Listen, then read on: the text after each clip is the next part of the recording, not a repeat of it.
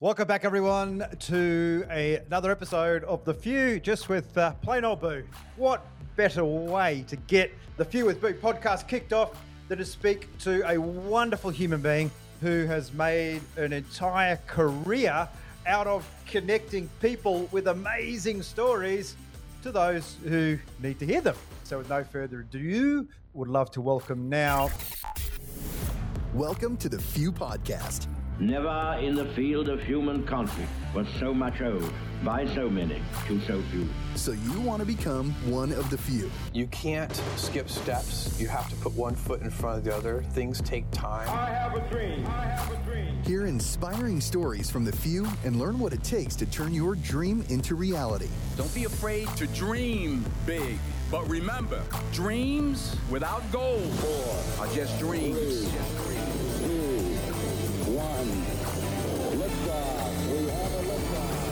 This is The Few with Boo. Leanne Christie, she is Chief of Everything O, and you'll learn more about what the big O is as we go on. Leanne, thanks so much for joining us on the show today. How are you doing? I'm doing really well. How are you, Boo? We've only just talked, actually, about an hour ago on another call.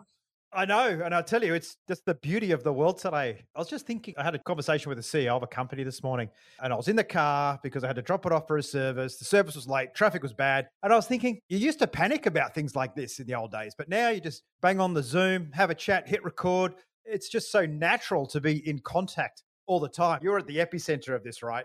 In an industry where people were connecting face to face, and then boom, almost overnight, the entire industry was disrupted. And maybe not a bad place to start because everyone's still talking today about disruption, still talking about the economy in disarray, the world accelerating. Why don't we start with that? Why don't you share, Leanne, your relationship and your stories with disruption?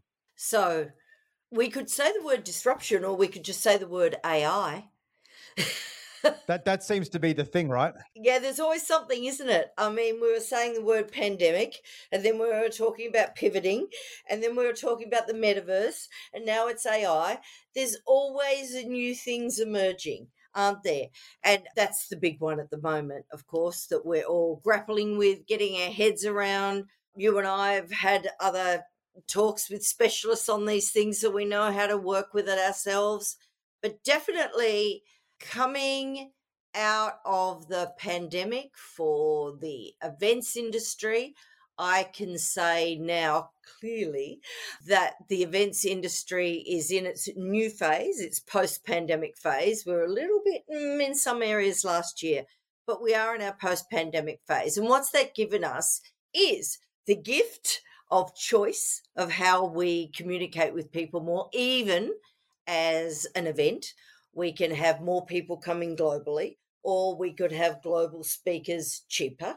So still, we are having some virtual in events, but mostly, as everybody predicted, the human connection has won over. And most events, of course, are all in person, and that's where we want to go back. There's not a lot of people saying, I just want to go home and watch people on Zoom. Yeah, I think there's an innate need for humans to be together in the same room, and it's probably something that's really driving this disconnect and the quiet resignation and people feeling as though they just derive no value at work. And I think when you're not connected and you're not seeing someone smile or appreciating your efforts in person, it's kind of different when you see someone smile at you compared to sending you a smiley emoji, right? It's very, very, very different. So tell us a little bit about speaking and speakers. We're here, we're on this podcast, and this podcast shares information. Hopefully people are wiser at the end of it. But equally, we're in a tsunami of information. There's never been more information created in human history. Almost 90 to 98% of all information has been created in the last 2 or 3 years, if the research I read is correct. But we were talking a little bit about big data and the tsunami of information, and we consume more information on a day-to-day basis now than we ever have before. You represent knowledge and wisdom, which is very different to information. And when you look at how stories achieve cut-through, and I know you tell me certain tips and tricks in terms of how to present to market, but in your mind, what do you perceive is the difference between professional speaker and someone that just speaks? Let's call it intention. Let's start with that. It's a lot about intention, and that's quite a big word for me in business as well, by the way, because a professional speaker has a clear intention of changing somebody's mindset or heart set, some people call it, their actions, or a combination of all those things. And we know what you call that, Boo. What is it? Feel, think, do, loop. That's right. That's it. Absolutely. Connecting action to intentions. And let's put it this way, if you were in the movie business, you would be like an agent, almost into a producer, because they're quite hands on. And therefore, you have lots of people come up to you that are probably very intention fueled, but not connected to action. So there's these two sides, isn't it? Sometimes people are very action orientated, but they're not kind of sure where they're going with it. And then on the flip side, you've got people who are very deep and intention fueled, but like a journal or an academic paper can't really connect. So there must be a sweet spot there, right, between the two. And a bit like in anything in the world, there's no kind of overnight success, is there, in speaking? I guess the point I'm trying to make here is, to you, what is the difference between wisdom and knowledge and just information, just words? Okay.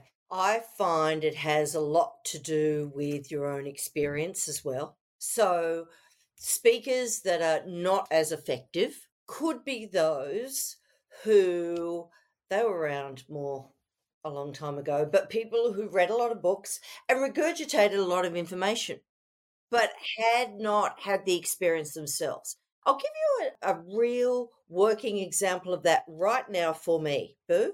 I'm actually on the lookout at the moment for working CEOs that head up large corporations during the pandemic. Why?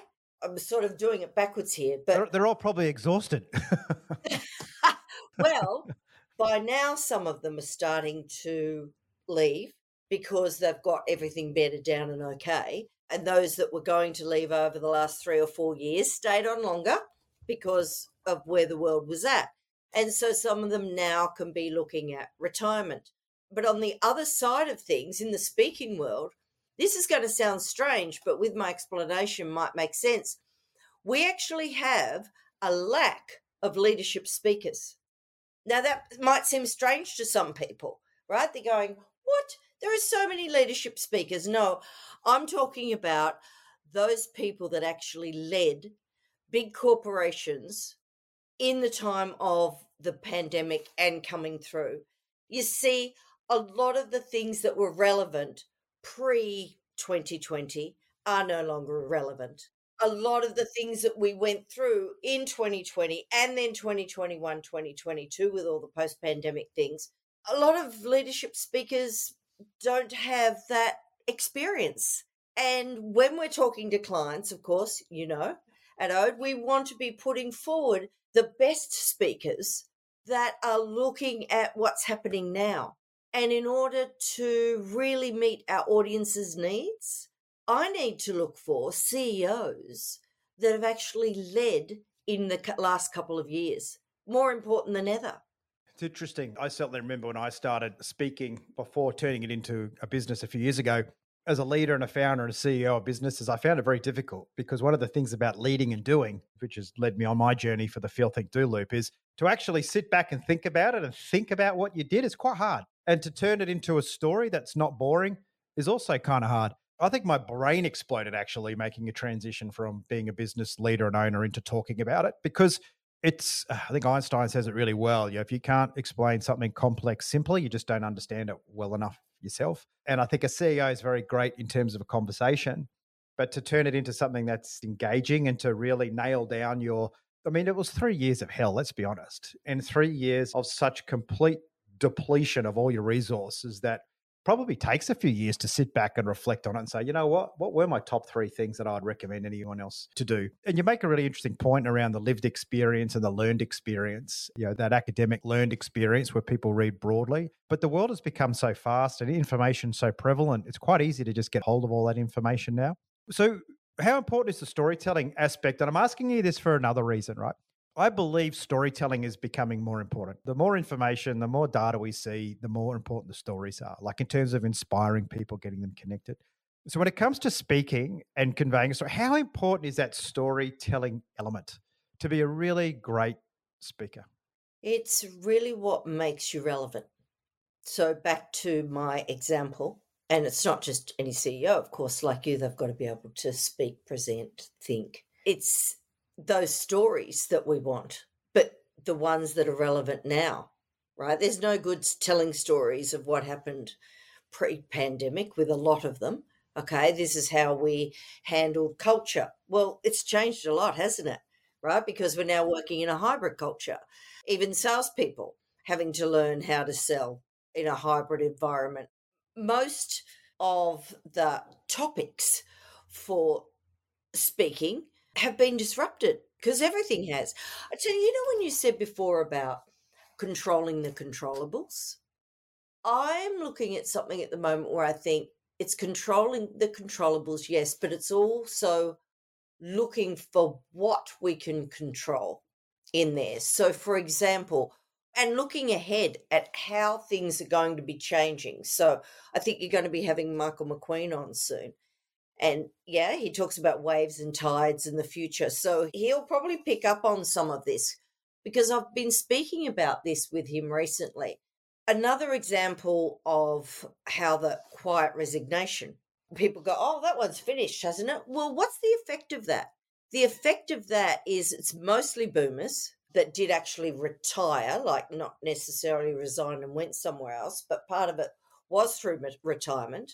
And so now, whether it's you, Boo, with an audience or a CEO with a team of employees and people, we've now, for the first time, coming into 5 generations in a workplace, right? Yep. It's very, very different. Talk about complex. It's like the average family function at Christmas and trying to get the 12-year-olds to talk with 80-year-olds is like, get off your devices. Oh, what are you talking about, Grandpa? Yeah, Yeah, but we've never had 5 generations in a workplace before, like we're going to be having. I've just seen some new information too with people in event planning and for speakers that the average audience age has lowered significantly post pandemic. Well, how would that change how you present, what you present, the angle that you come from?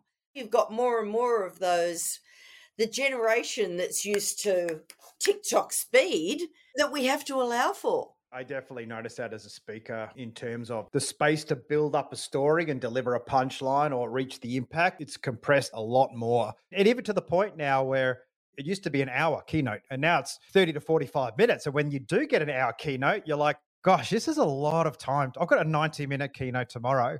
And it's like, that is a long time. That is a long time to hold someone's attention. You literally have to figure out how to get the monkey and the organ grinder out in between to make sure people get up and they're engaged. We definitely notice that. Another place we notice that is in Afterburner, where we have a set piece exercise. And 5 years ago, it's problem solving. 5 years ago, people could solve it. Now they find it very hard. Just the cognitive ability to solve a problem collectively, it's really fascinating. And to the point we've had to, I won't say dumb it down because that would be insulting to the people that do it, but simplify and streamline it a bit. We've had to pull out some of the ambiguity. And it's not because people aren't problem solving in terms of understanding what's going on. It's a real lack of decision making. No one wants to make a decision, even though it's a zero impact decision. No one cares. It's a game. But people's abilities to make decisions, to me, seems to be eroding a little bit. Look at your industry, right? Look at people making a decision on a speaker. Look at how last minute it is. Look at how loosey-goosey some of the briefs are. There is so much information now. I feel people are just struggling for context. Are just struggling to just, like, what does it mean? What am I, and I'll say to people on a brief, I'll say, if someone waved a magic wand and I got off stage, what would happen? Which is just saying, what do you want me to achieve? Like, oh, that's a good question. It's like, it's not a good question. It's the question. That's the most important thing. If you're not sure what you want to happen when I get off, why would you choose me? So again, in terms of pipeline, because there's a lot of things that happen in speaker world that are very applicable everywhere else, I think. Are you seeing pipeline shorten? Are you seeing more complexity? Are you seeing your bureau reps and the sales side? Are you seeing more churn? Like, what are you actually seeing in the business now that we're all hyper connected and high speed? Okay, a few things. Definitely, we're getting some sooner bookings. Okay. And that's been great in a recovering economy. the events industry, hospitality industry. There's a few of us that are very much in a recovering economy. So I wouldn't call that one a problem, just by the way. It's been a good thing. How much does that go in with what you were talking about with the decision making? People putting off decisions. Now, there's no health risk at the moment. So what else is it that's going on that's getting us to be putting off these decisions so much? What else do you think is going on with that, Boo? Because it's not just the events industry, right? You're seeing it across many industries. I mean, there's volatility. Our favorite saying coming out of the military and business is this whole VUCA thing, volatile, uncertain, complex. And so VUCA is very much a thing. And the problem with the environments that are VUCA in nature is people don't make decisions because of the volatility, because you basically don't know what's going to happen. Even if you make a good decision, you think of all the hurt that I've been working with a big airline the last few months, right? And I was talking to some of the people that work there, and they were saying, we're talking about growth and how exciting the future is. And they were saying, hang on a minute, I still have PTSD from 2 years ago. I'm still trying to figure out what just happened back there. My whole life was turned upside down. I did everything right. I worked hard. I invested in myself. I did everything everyone tells me to do, and I was screwed over. My whole life was pulled out from underneath. So I think in terms of making decisions at the moment, there's a lot of fear around decisions. And it's almost like people respect a last-minute decision more than a considered decision, because a last-minute decision being bad, most people, because of COVID, will say, oh, that's okay. Because that's what we did in COVID. We had to make last-minute, borders are open, borders are shut. Oh, you can go here, you can't go there. This event's here. But we were so used to everything being quick and last-minute, and there were a lot of bad decisions in COVID, and they were acceptable. So I don't know. I just think there's this whole, it's like the rubber band broke. We became very reactive, and we're having trouble trying to build it back out again. And there's a school of thought, which is, well, if we're too strategic, what if something like COVID happens? What a waste of time building that big strategy that just got absolutely slapped, which is why I think it's more about controlling what you can control and not worrying about that stuff. You've got to keep making decisions. And if it turns out to be a bad one, don't worry. Just that's what resilience is, right? Just keep going. You would have seen that. Speakers, some very successful, hugely researched, well-studied, wonderful backgrounds, people who were having and earning a very comfortable living, it all evaporated, right? It surely did, and very quickly. And it's certainly very quickly. There's a group of speakers that I was coaching, and I remember April 2020. I think I'll always remember that Zoom call because we had been working in person and then we're online. And I remember in the April call, I just had to stop and realize, and just to say to everybody, we're actually not even breathing. I know that sounds ridiculous, but I could tell people were like, we weren't even breathing. It was so scary. And we didn't know what was going to happen. And a lot of people were looking at me for what's going to happen and what are the answers. Now, being in the speaking industry for 38 years or something, I've seen a recession we had to have. I've had interest rates at over 20%, seen 9/11. It's so many different things. But this just felt so different. And it was. It is. That's how it was. But I just want to say on the last minute decision thing too, some of that is because of the pace of change right now. So as an example in my industry, even for speakers, economists, journalists, futurists, for example, they could pretty well lock and load a presentation and get it to the client a couple of days out. All clients want all your slides a couple of days out. Any of them worth their salt are just saying no right now.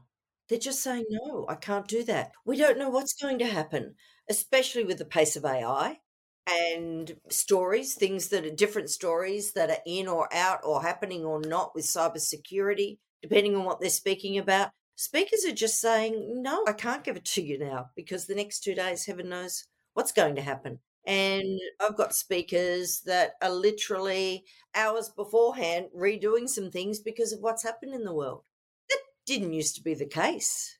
I think what's also changed, and I certainly notice it, is before digitization, there was a lot less required of you, of everyone, before you made a decision. As a speaker now, there's an expectation that you'll shoot a video to say hello and that you might shoot a promo video to try and sell some more tickets. In terms of making a decision, inside a business as well. There'll just be another quick Zoom call, another just 30 minutes before we make this decision. And in that moment, someone will change their mind. It'll be whereas back in the day, you'd just be left to get on with it. And we weren't hyper connected and hyper communicative. And I think that's the problem, right? With big data and the amount of information that we now share, it's overshare. And as a fighter pilot, you learn very quickly that it's not the quantity of information, it's the quality. And you have this saying, which is speak by exception.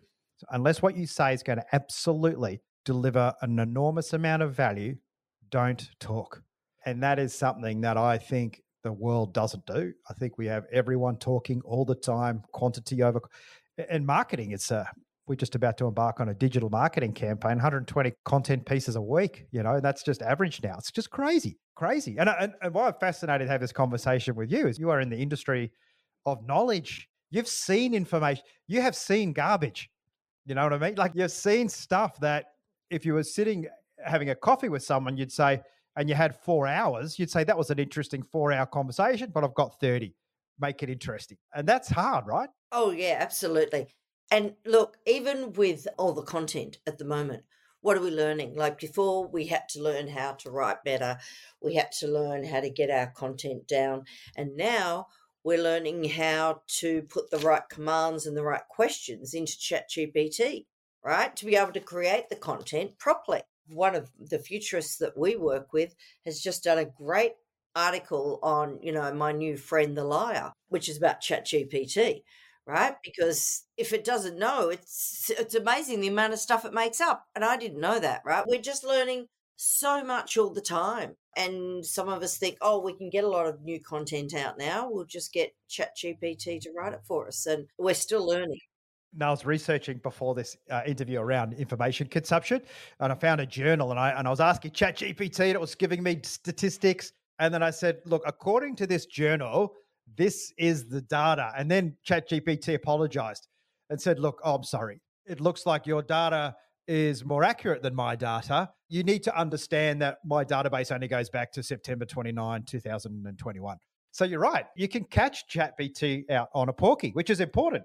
It's very important to know that if you're using it to create content, right? How to write articles or to help to write books or to help put presentations together, you've still got to, check it all out. It's not yet foolproof. Okay, I'll ask you a question, right? Just say you and I were having this conversation 20 years ago. There was no such thing as a podcast. There was no such thing as social media, or it was just starting, maybe Facebook. What was doing a deal like 20? And I'll say that because Afterburner here, which you represented for us, was nearly 19 years ago, started here. So what was different about making a sale then compared to now? 2003. Yeah, certainly didn't have the social media. So that took, there was a lot less pressure to create content because the hungry beast, we hadn't invented the hungry beast. And it's very interesting. Once we created that beast, then we have to feed the damn thing. So that's definitely something very, very different. I know that going back even further, when I first started, my database was 3x5 cards because there was no computer. Typing up agreements and yellow pages and a telephone. For me, some people say, oh, the internet must have been such a huge change. This will sound silly. I'm not saying it's not. In the world, it's a much bigger change, right? But in business, the fax machine made the biggest difference to me because I had to wait a week for a proposal to arrive and then call somebody, right? But you think about it, the fax machine, the proposal goes straight through, the same as an email. It really was. It was the big difference. It took a week off everything. It was phenomenal. It was phenomenal difference. I remember too, standing around the one computer, seeing if any emails had come in. I remember you used to ring up after you sent an email saying, oh, Leanne, I just sent you an email. Oh, okay. Let me check my email, back before it was ubiquitous. I mean, I think it must have been easier though. You know what I mean? Like it must have been easier in terms of an easier pace of life, the ability to more trust because people had to trust you because they couldn't check. They couldn't cross-reference. And equally, people probably were less full of shit in terms of now, because quantity is such a game, there's a lot of stuff that goes out.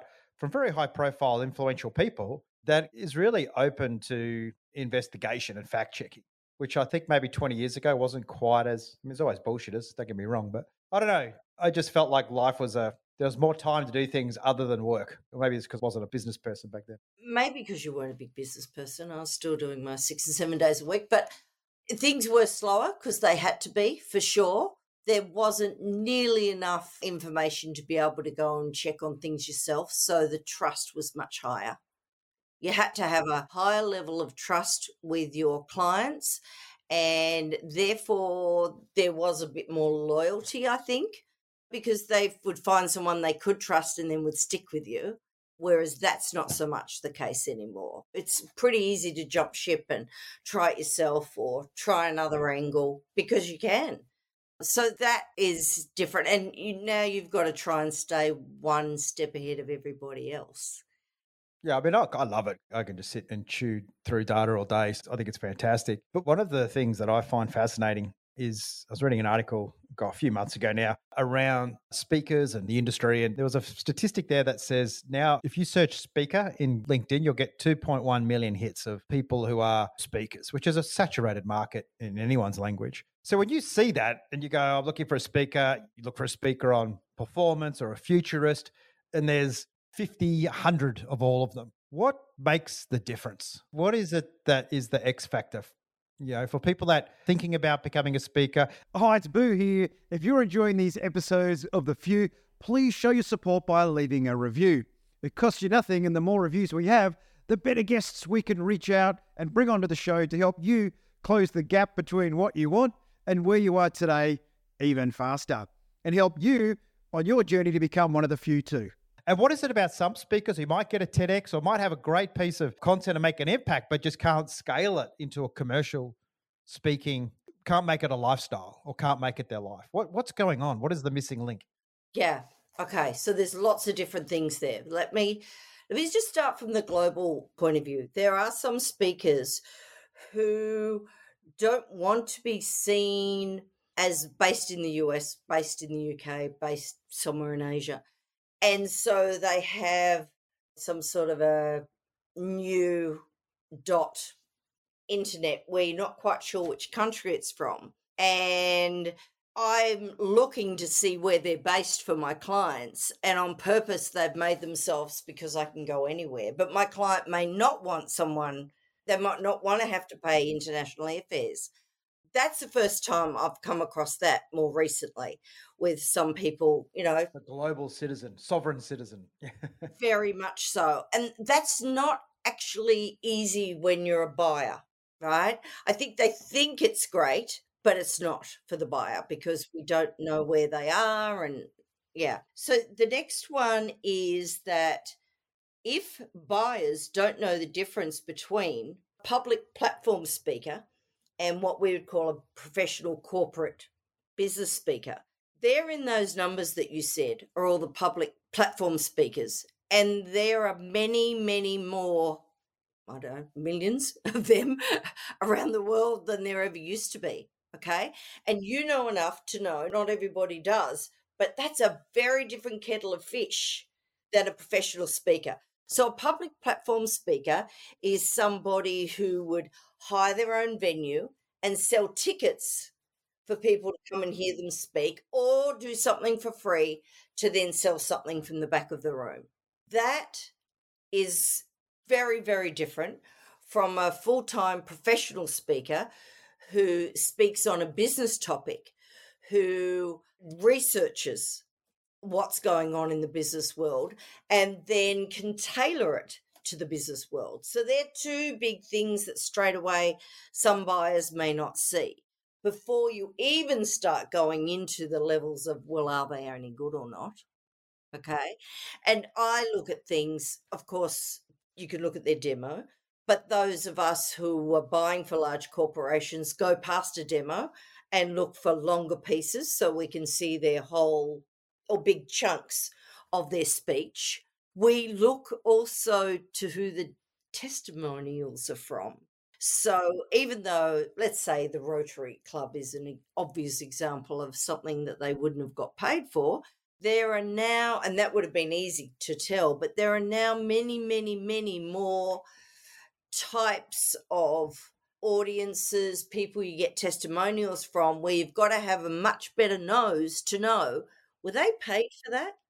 Was that a professional speaking event that they did for a corporate, or is it a testimonial from somebody they spoke for on a public seminar and maybe even for free to sell something at the back of the room?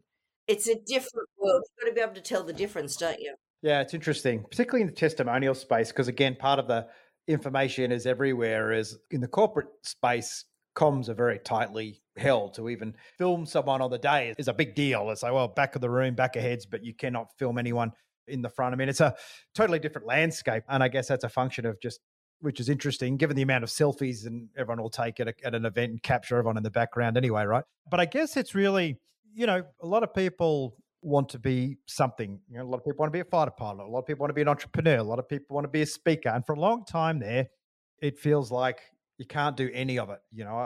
Before I was a fighter pilot, I was just at school. I couldn't imagine how I used to idolize these, at the time, guys, now guys and girls, and you would never think you'd get there, but then you get there. As a business owner, I never thought I'd ever own a business. And then you get there, then you think you're a speaker. You're like, I'll never be a professional speaker. I'll never have my own topic. I'll never be able to do something that's interesting for everyone. Then you get there.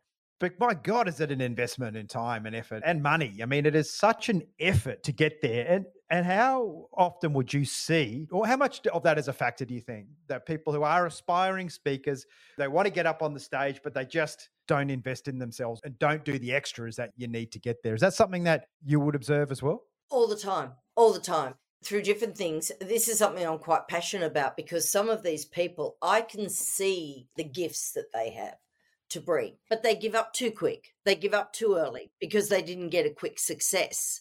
Self-doubt comes in, right? And self-confidence. And so I think being able to realize that, like in anything else, to be able to work with a coach that will help you to cut off some of that time and to lead you in the right direction, it really makes a huge difference. Like with my coaching, it can go for a year. You know about Boo. I don't just do it quickly. No, absolutely. With that as well, and speaking about giving up, what about you? What do you do? Every day is not a rosy day, right? So if you're having a particularly bad day, and maybe going back to the day or during COVID, because I know you're, like most of us, toying with the idea of letting it all go and not doing it anymore. What was it? Where did you find the reserve, or what did you reach for that kept you going? Was it something that you were aware of, or was it just something that just unconsciously pushed you along? Yeah, there had to be a conscious decision at one stage, Boo, because I was really leveraged with the 4 different businesses, right? I have Ode in the USA, as well as Ode Speaker Management in Asia Pac. And then I've got Ovation Speakers Bureau and the coaching as well. And everything stops. It took me a while to realize, hey, you could make a decision here. And that was almost scary, because I wasn't planning on making those sort of decisions. But I think that that's one thing that I did that was good. Realize that I could make a decision and make a decision. Do you want to keep doing this or not? Because if you wanted to go, now's a good time to go. Nobody's going to question it, right? What kept me there? I'm not finished. I'm very much about... Will you ever be finished, or is never being finished part of the blessing and curse of being an entrepreneur? Look, I've got a couple of old friends who giggle about that and feel that I'm never going to be finished. And that surprises me, because I've got some definite goals, with being more global for Ode, for example. We've got 6 speakers now in Europe that we manage as well. So I'd like a team in Europe as well as the US, one in Asia as well as Australia. But why? You could have walked away, but why? And this is I guess, the crux of the few. What is it about these people that drive them? Why do you need speakers in Europe? Why do you need to be global? What is driving you to do these things? Who's going to pat you on the back when you've done it? Anyone? No? Nobody, Mitch. It's not about that. So what is it? It's not about that. It might sound a bit corny, but I really, and I say this to all the people in our team, it's like I really feel like I love Marshall, I think it was, Marshall Goldsmith, tells a story about the honeybees and the moneybees. And the honeybees, they go from flower to flower and they get the pollen. They think, right, what they're going for is the nectar. But in fact, we need the bees to pollinate the world. And I really see our industry like that. And I feel like those of us that are blessed enough to be able to do something that has a higher and wider good, that we're like little money bees, like we think we might be working on something where, we'll earn some money from booking a speaker. But really, when that speaker's there, they pollinate somebody in the audience who's going to go home and be a better parent. They might go back to work and be a better team leader. They might step up and be a team leader themselves. They'll take things in new directions to be able to, and this is not me, I'm not on the stage at all. Okay, so yeah, we don't get the applause at all. But to be able to support and help these people that can change the world, like some of the people I work with, again, nobody's going to pat me on the back for it, but I've been able to open doors for them that they never could have themselves. I know that's true. They know that's true. That's all that matters. But gosh, that is so satisfying. But that comes down to the old relationships drive everything, really, don't they? Is that your 28 years of relationships, the trust that you've built? And really, when we talk about technology and speed and everything else, it kind of all comes back to trust again. At the end of the day, is the faster you can build trust, the more trusted you are. Spotting the talent first. You're what? You got to spot the talent first, though. Yeah. No good building up a lot of trust with somebody, right? Yeah. Where there's no talent. And when I saw Oprah Winfrey open her school for girls, and I thought, how lovely is that? All these poor girls. No, the amount of interviews they did and tests that they did to make sure they got the absolute brightest young girls that went through that leadership academy, and then giving them university degrees and expecting them to go on and do big things in the world. She wasn't just there doing something nice, It was something that was intentional in her way to change the world. And the first thing is you've got to spot the talent. And I think that there's something similar to that in what I do. You've really got to be able to spot the talent. And that's not just a good speaker, because they have to understand marketing or be coachable. Yeah. I've seen plenty of people that are very good speakers with empty diaries. That can happen too. Yeah, that's a beast. Marketing is a beast. No one wants to go to your social media and see a post that's 2 weeks old. You're already out of vogue. You're not busy enough, in demand enough if you're not posting regularly. But what's really fascinating about this, because again, I was thinking about it the other day. I was trying to contemplate yet another social post, and I thought, you know what, it's no different to building or being an architect or anything. It's just hard work. It's just hard work creating stuff for social as opposed to hard work creating a building or a drawing or creating a garden if you're a landscape gardener or creating a kitchen if you're a plumber. These innate human elements of success are always the same. You said it, never give up. For me, that got me through to being a fighter pilot, because as fun as it was, well, it's never really fun, but as fun as you thought it was, it's bloody hard. So you've got to keep going, even though it's not fun, right? So not giving up. Hard work, just putting in effort. Putting in effort delivers outcomes. And it's that simple. And you can control the amount of effort you put in, whether you put the most amazing piece of content in and 6 people see it on LinkedIn, and the next day you do barely anything and you get 10,000 views. Doesn't matter. You still got to put the same effort in. It's out of your control what happens to it once it's done. And I think people can get too emotionally attached to the non-performance of the effort, but the universe kind of works in funny ways. It wants to see a lot of effort with no reward before it gives you a reward. And I think it all works out at the end. If you have a job and you're not particularly sort of orientated with the mindset of the few and you live a comfortable life, you never really have major downs or never really have major ups. But when you're dependent on yourself for everything, or you're a leader, you have both sides. CEO, doesn't matter. If you're out there on a pedestal, and I mean pedestal not to be worshipped, but naked and open for everyone to pull you down, that is just a different human. You need some certain things to be that human. And that's why I think that's why I started this podcast. And I think you see those humans all the time and you get an instinct for it, right? You can see it. Yes, I really do now. I mean, yes. You're talking about those ups and downs. I think one of the times when I was really tested, you asked me at the beginning about, what happened with COVID, because it's true. Our speakers that I manage, most of them do at least $500,000 a year. They might do $1 million a year, over $1 million a year. Now, they have a lifestyle that matches that. that suddenly, now what? And I had many of those high achievers like looking at me, like, now what do we do? That was very challenging to be able to stay steady on my feet and keep breathing and keep moving and stay positive and pull up from my bootstraps my own confidence when so many people are looking at you with such a big, they had so much at stake. And so much expectation of you. Oh, yeah. You know, the funny thing is, having to be that person is what helped me get through. Having to be that person for other people made me have to be it for myself. And so then we go back to, so why would I want to go and do something where you make widgets? Because I just find so much that I learn in this industry. It's like a workshop every day. The learning is incredible.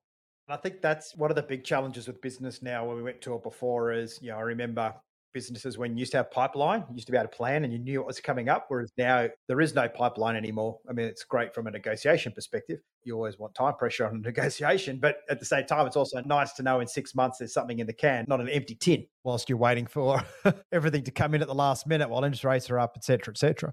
So in terms of managing people, and I think there's also in business owners, some people seems to be two types. It's all about them or it's all about someone else. You've got the nurturing side or the narcissistic side. There's a great degree of nurturing in what you have to do in terms of, and it sounds like what you're just talking about, that you actually got a kick out of that, like being the one that everyone was depending on to nurture them through this situation, a bit like a nurse, a bit like anyone that's sort of born into service. I don't get any joy really just making money for myself, running my own businesses. I thought I did. That's what I left the Air Force to become a multimillionaire business owner.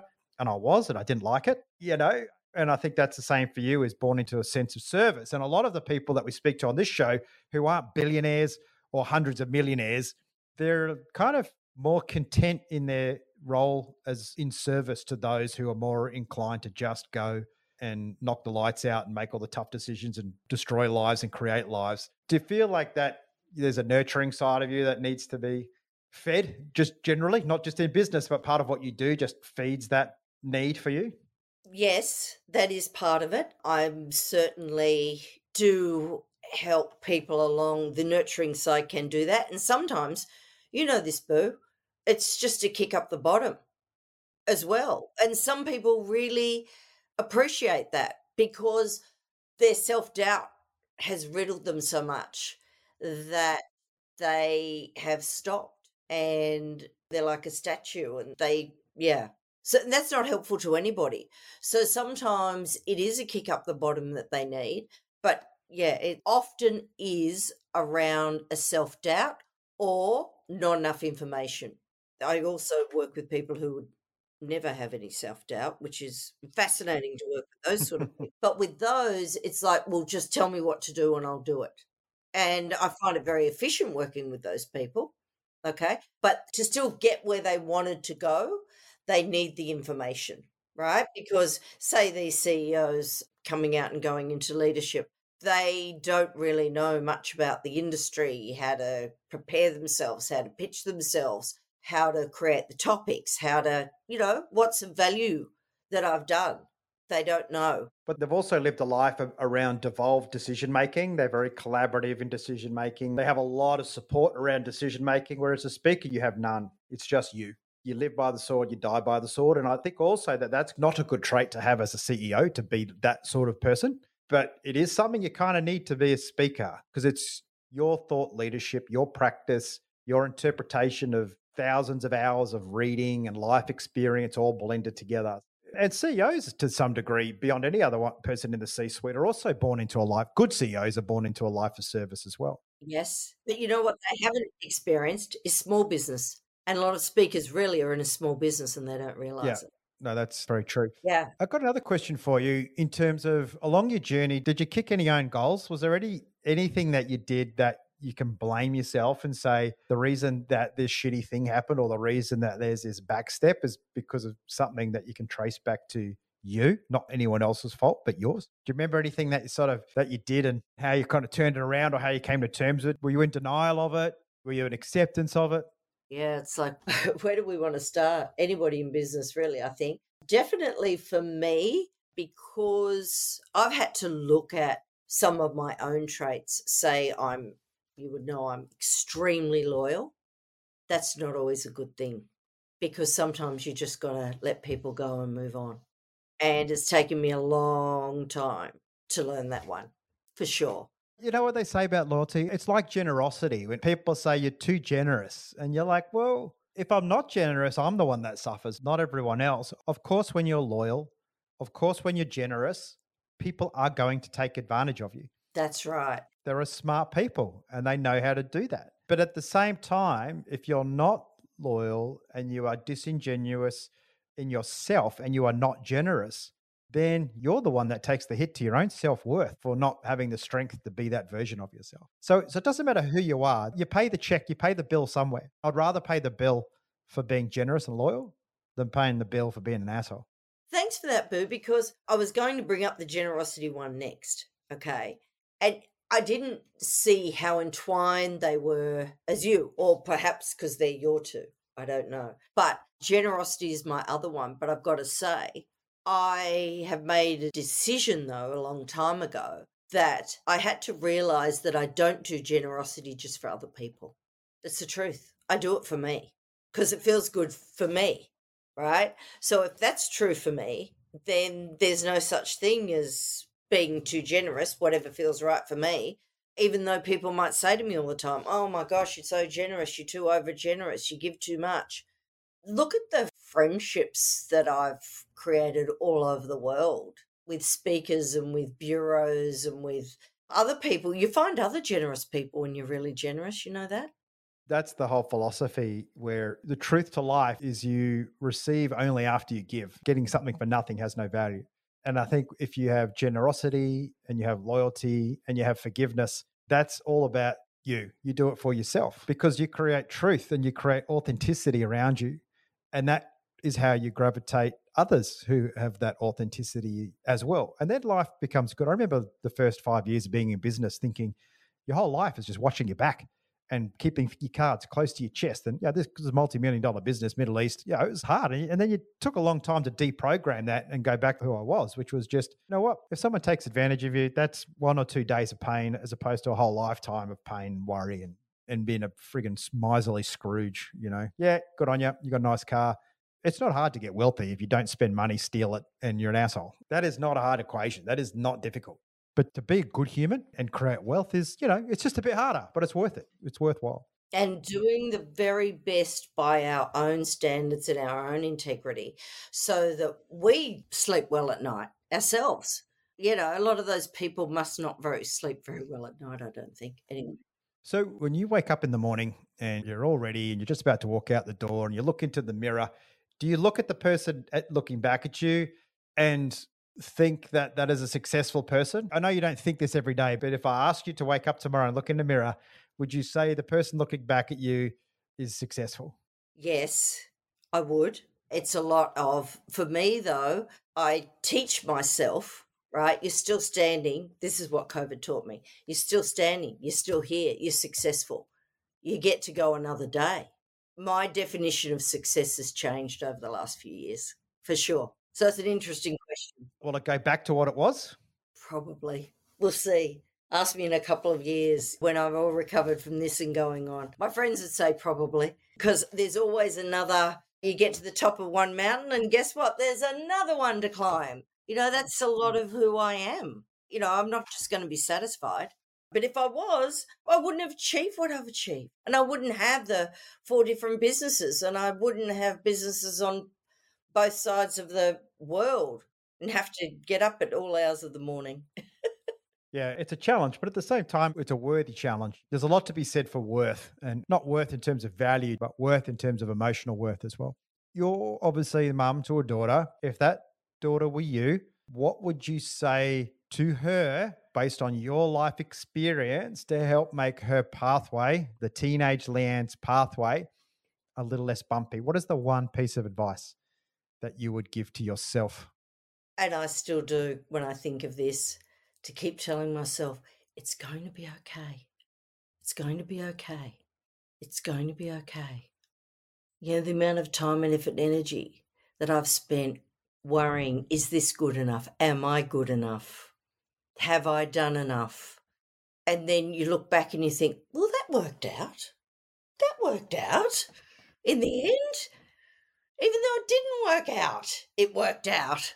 It's amazing how often we get that piece of feedback, like everything's going to be okay, or just hang in there. And I think that's a unique piece of advice for people that push themselves out there consistently and constantly go that extra way or try something new and you don't know what the result is. And therefore you're anxious about it. And then you get a result and it mightn't be the one you wanted, but at the end of the day, it didn't turn the lights out. So it's like, but I did learn something. I learned not to do that again. Or I learned if I just adapt that a little bit, maybe it'll work next time. I know that you're constantly with your team, always innovating, always encouraging everyone. Look at it from a different angle. What about this? What about, that didn't work. Well, let's just do it. Doesn't matter. Maybe it didn't work for some other reason. You know, you can't do nothing. You can't just get caught in the moment and do what we've always done. And I think maybe just reflecting on it now, maybe that is what entrepreneurs or people that live success on their own terms, maybe that's the byproduct of it, which is you're always out there. So therefore you feel like you've got to tell yourself, hey, it's going to be okay. You know, it's not just the words, the self-talk. You'd know the importance of that. Well, do they teach you that in your training? Because you're up in that cockpit, like life and death. Do they teach you about self-talk? Because it must be so important.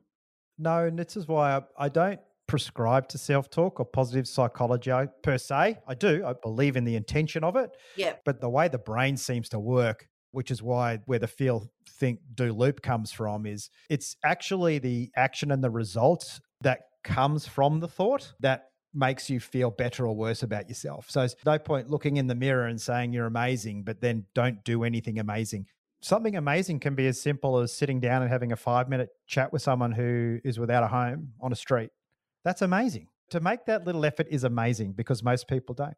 And those little acts of amazement, those little acts of purpose, they accumulate over time. And then you start to build a sense of worth, not because of the talk, because the action that you did after the talk. They're both important, I think. Actions without intentions, you don't really get anything from that because you're just busy.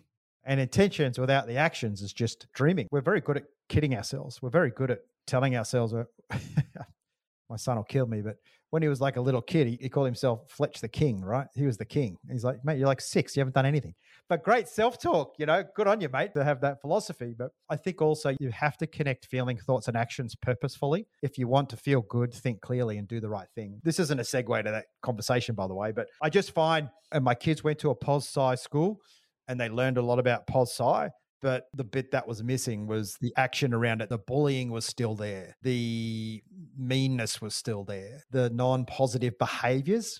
It's certainly better than not having positive psychology. So any progress, I think, is good. But I think, you fulfill the talk. That's the difference.